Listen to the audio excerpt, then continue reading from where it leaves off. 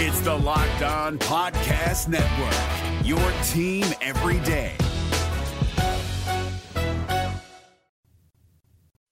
You are Locked On Reds, your daily Cincinnati Reds podcast. Part of the Locked On Podcast Network, your team every day.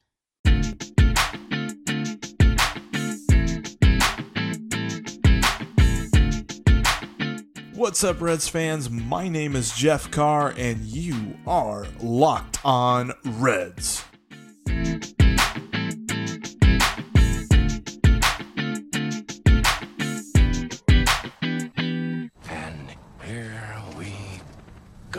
What's up, Reds fans, and welcome into the Locked On Reds podcast. It is a Thursday. It's Throwback Thursday, which means I will have a throwback segment here later on in the show. I also want to talk about a couple of things, reshuffling of the rotation and Taylor Trammell's performance in the Futures game. I know, it was on Sunday, but I just came across the video of him trying to steal home. And we're going to talk about that in just a moment. But before we get to that, make sure that you are subscribed to the podcast on iTunes, Spotify, Google Play, which actually, real quick on that one, Google Play, we've been having a lot of problems with. If you typically use Google Play, check out Google Podcasts. I know this is really confusing, but they're actually two different things. And I don't know why, but check out Google Podcasts. They're working a lot better with us. Google Play, we've had a problem. The Locked On Podcast Network as a whole has had a problem with Google Play since July 1st. And there's actually been some other podcasts that have had problems. So it's something going on with Google Play. If you typically use Google Play, check out Google Podcasts or Stitcher or the Himalaya podcasting app. Something like that to supplement what you used to use with Google Play, because we're not really sure when that's going to get resolved. So we do apologize on that part, but we got folks working on it. Anyway, also check us out on Twitter, at Locked On Reds and at Jeff Carr with 3 Fs, and make sure to hit us up on the Locked On Reds line. I have a question for you, and this will be a question that I want to get calls on. I want your take on all weekend long. I want to do a couple of listener segments next week, or maybe a listener show, depending on how things go. But I've got a question for you, and this is a broad topic here. And I know there's a couple of obvious players, but I want you to really think about this one. With the trade deadline coming, and there's some speculation that the Reds may be looking to buy. They may be looking to add somebody. Who do you want the Reds to add? Now, I know you're going to say Mike Trout or Aaron Judge or, guys like that. Let's be a little realistic here. But who do you want the Reds to add? I want to hear from you. 513-549-0159. And I'm going to talk a little bit about a couple of names that have popped up that intrigue me here in just a bit. But first, I want to talk about the rotation. The Reds announced the rotation coming out of the All-Star break. Sonny Gray will start the first game in Colorado, and then he will also get a start at the back end of the Cubs series, which I love the way that everything has worked out, because with all of the games coming up from now until the end of July, there are only 2 series against non-NL Central teams, and both of those are against Colorado. Everything else is against divisional opponents, and with the first Cubs series coming up after they're in Colorado, they'll have Luis Castillo going in the first game in Chicago and Sonny Gray in the third game. I think it's brilliant ordering of the rotation coming out of the All-Star break, and I also like, and it was pointed out, and I agree, that they've split up Tyler Mahle and Anthony DeSclafani. That's something that I don't think it was contributing to a lot of bad games or anything like that, but it does close the possibility a little bit for getting a pair of losses back-to-back. I'm not saying that Tyler Mahle and Anthony DeSclafani are automatic losses. They've both had great games, but they have both had some bad games as well. And you take out the possibility of that going back-to-back. Here's the full rotation coming out of the All-Star break. Friday, it's Sonny Gray. Saturday, we'll see Tanner Roark. And Tyler Mahle will finish out the series in Colorado. Then when they shift to Chicago, it's Castillo, Anthony DeSclafani, and then back to Sonny Gray. And that's not to say that they have redefined who the ace of the staff is. Everyone knows who the ace of the staff is. It's just the fact that Castillo got a little bit of work in the All-Star game. They don't want to throw him off of his schedule and have him pitch on less than his fifth day. And I know you're going to say, well, Jeff, he only threw one inning. He only saw 3 batters. He only threw like 13 pitches. But still, there's a routine to that. And you don't want to mess that up. And plus, you're pitching him against the Cubs. I love that. Because you want to beat the Cubs. And with the way that the rotation has pitched in this first half, if they get out to a great start here in the second half, it's just going to continue to bode well for this team as we continue to hope for the offense to come back. Who knows? Maybe it will, maybe it won't. But that is kind of, it's a good thing coming out of the All-Star break to see that they've reshuffled that. They're not just going to go with what they had. And I think that's a big topic around David Bell this season is he is willing to rethink things. I know he was thrown under the bus a lot early on in the season for the way that he brought pitchers out early into games and brought in the bullpen. I understand that. He's rethought that of late. We've seen starters go deeper. Plus, the bullpen has been taxed so much that here lately it's been kind of bad. A very big strength of this team early on in the season has started to creep up into a little bit of questionable territory here as of late. And that's something we'll get to in the segment talking about some guys I'd like to see the Reds go after at the trade deadline. Real quick, want to thank Hotels.com for sponsoring today's episode. Make sure that your next trip is booked through Hotels.com. They've got great rates and a great reward system. Stop hate-liking your friends' trips and book one of your own. That's Hotels.com. This is the Locked On Reds podcast on a Throwback Thursday. I mentioned kind of in the tease portion of the open that Taylor Trammell played pretty well in the Futures game on Sunday. And I know it's Thursday and I'm just now getting to something that happened on Sunday. But I saw a video of Trammell trying to steal home. And I loved what I saw. Because, okay, so it was the Futures game. They didn't have instant replay. The home plate umpire called him out.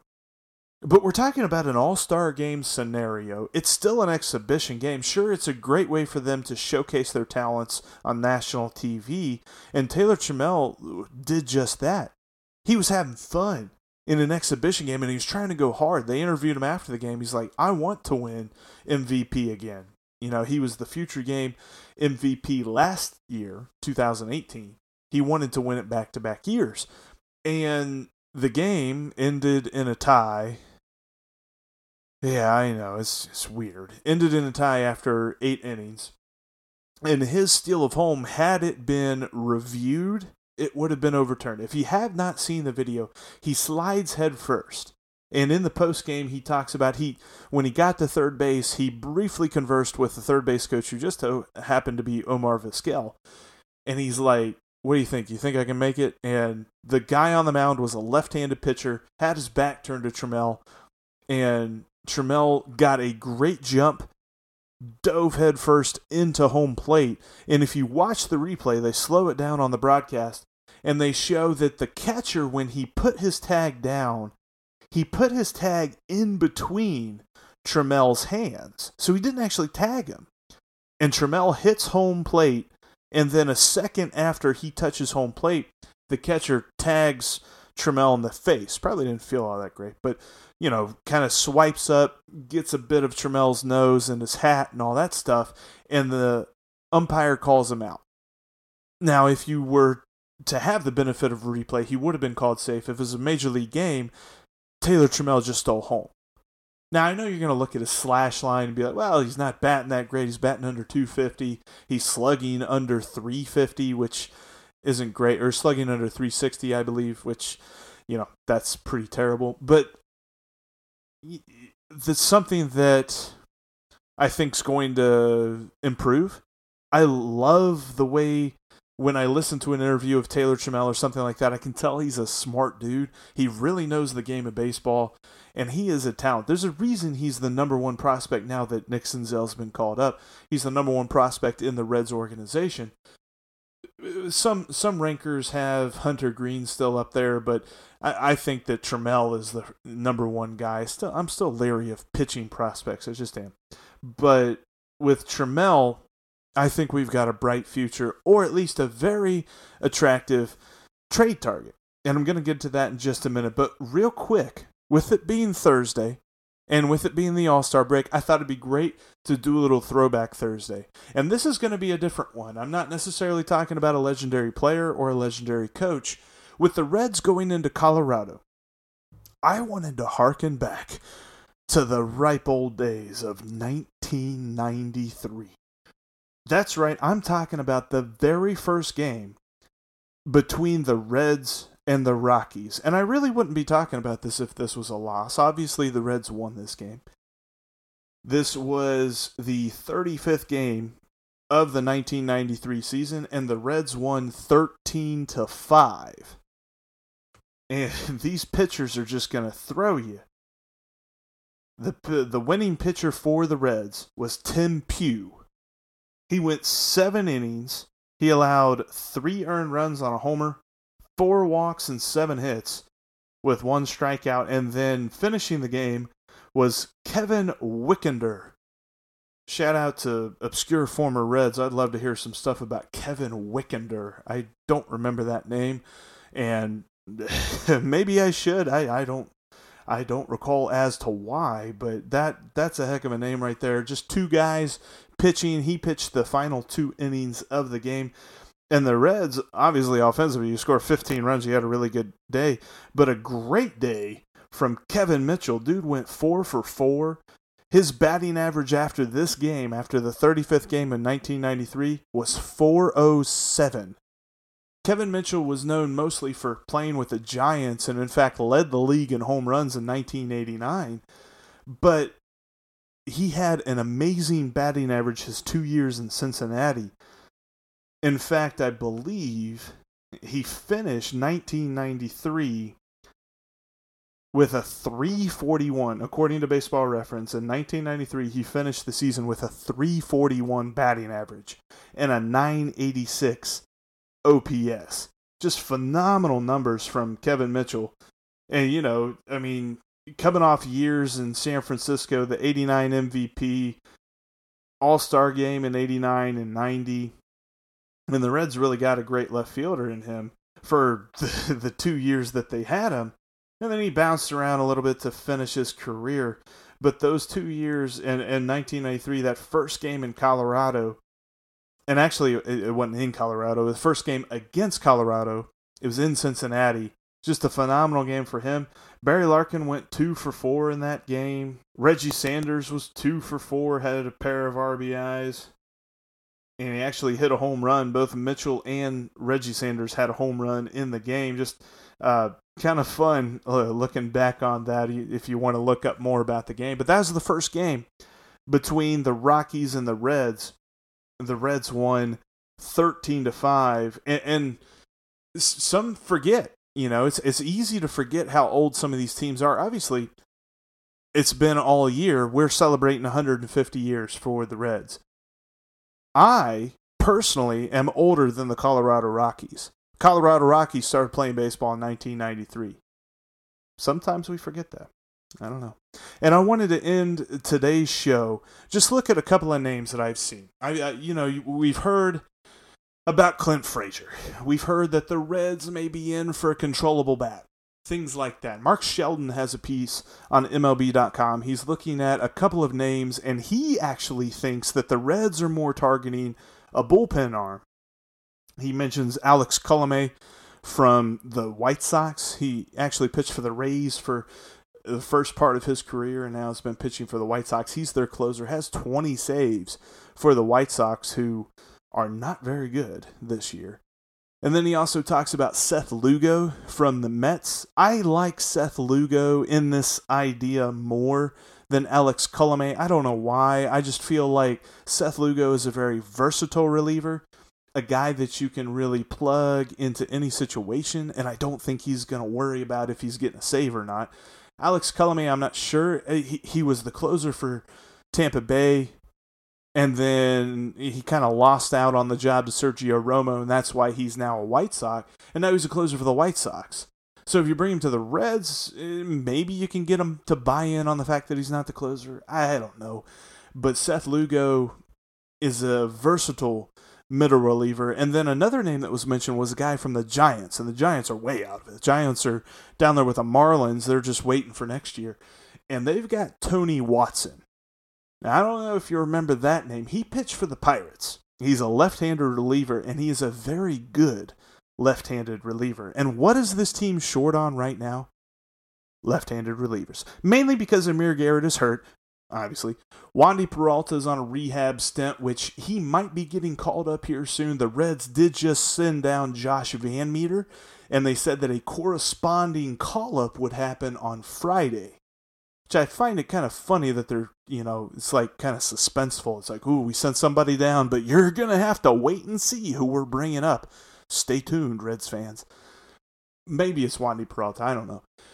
Because they really missed having a left-handed reliever in there for the Indians series. I thought it was interesting that they had handicapped themselves in that way. So maybe they go after a Tony Watson. And guys like that probably don't command a top prospect. Maybe Colomé requires a little bit of a better one, and that's why I'm not as into that name. I was looking at a couple of other guys. I was looking at a couple of hitters that were interesting to me. One guy that I don't think they could get, but I'd really like. I was looking at teams, and this is where I got the idea where I want to hear from you, because the criteria that I had in mind was I'm looking at a team that's out of it, a team that's looking to add a really good young prospect and really build their farm system and stuff. So that made me think of this guy, a player from the Kansas City Royals. And I'd be interested to see if the Reds could get him, Whit Merrifield. He's been playing a lot of outfield, but he can also play second base, which would interest me greatly, because then you could talk about you either play Senzel at second base or you play Merrifield at second base. Now, Merrifield is 30, but he was a late bloomer. He actually made his debut at the age of 27, and his career batting average is .296. The last 2 years, he's had a batting average over 300. Well, a year and a half, because it's up to right now. But he also slashes well. His career OPS is .794. Last season, for all season, he had an .806 OPS with a .367 on-base percentage, and this year he's up to .355. He becomes a free agent in 2023. So you have a couple of years of control, and he's not too terribly costly. Now, maybe because of that, Kansas City ups the asking price, and these are just some names that I'm spitballing here. But if it's a situation where the Reds could, maybe trade Jonathan India and get back Whit Merrifield. Whit Merrifield could kind of be like the Scott Rowland in this. I'm not saying that he's a great clubhouse guy by any stretch. I don't really know that much about him. But I do know that his stats are great, and he's a versatile guy who can play the outfield and play second base, basically fit into what Nick Senzel could do as well. And you've got a lot of versatile guys there, and we know that David Bell loves to play around with stuff. So anyway, that's just some spitballing ideas. I'd love to hear more from you on the Locked On Reds line at 513-549-0159 about some possible guys that the Reds could get back before the trade deadline. That's going to do it for us here on the Locked On Reds podcast. Thank you so much for downloading and listening to today's show. Make sure that you are subscribed to the podcast. Get it every single day, because tomorrow I'm going to have Chad Dotson on. We're going to be talking about looking forward into the future for this year and maybe even looking forward to next year. So look forward to that. Anyway, thanks so much for listening to the Locked On Reds podcast. My name is Jeff Carr, and I'll talk to you guys tomorrow. Hey, Prime members, you can listen to this Locked On podcast ad-free on Amazon Music. Download the Amazon Music app today.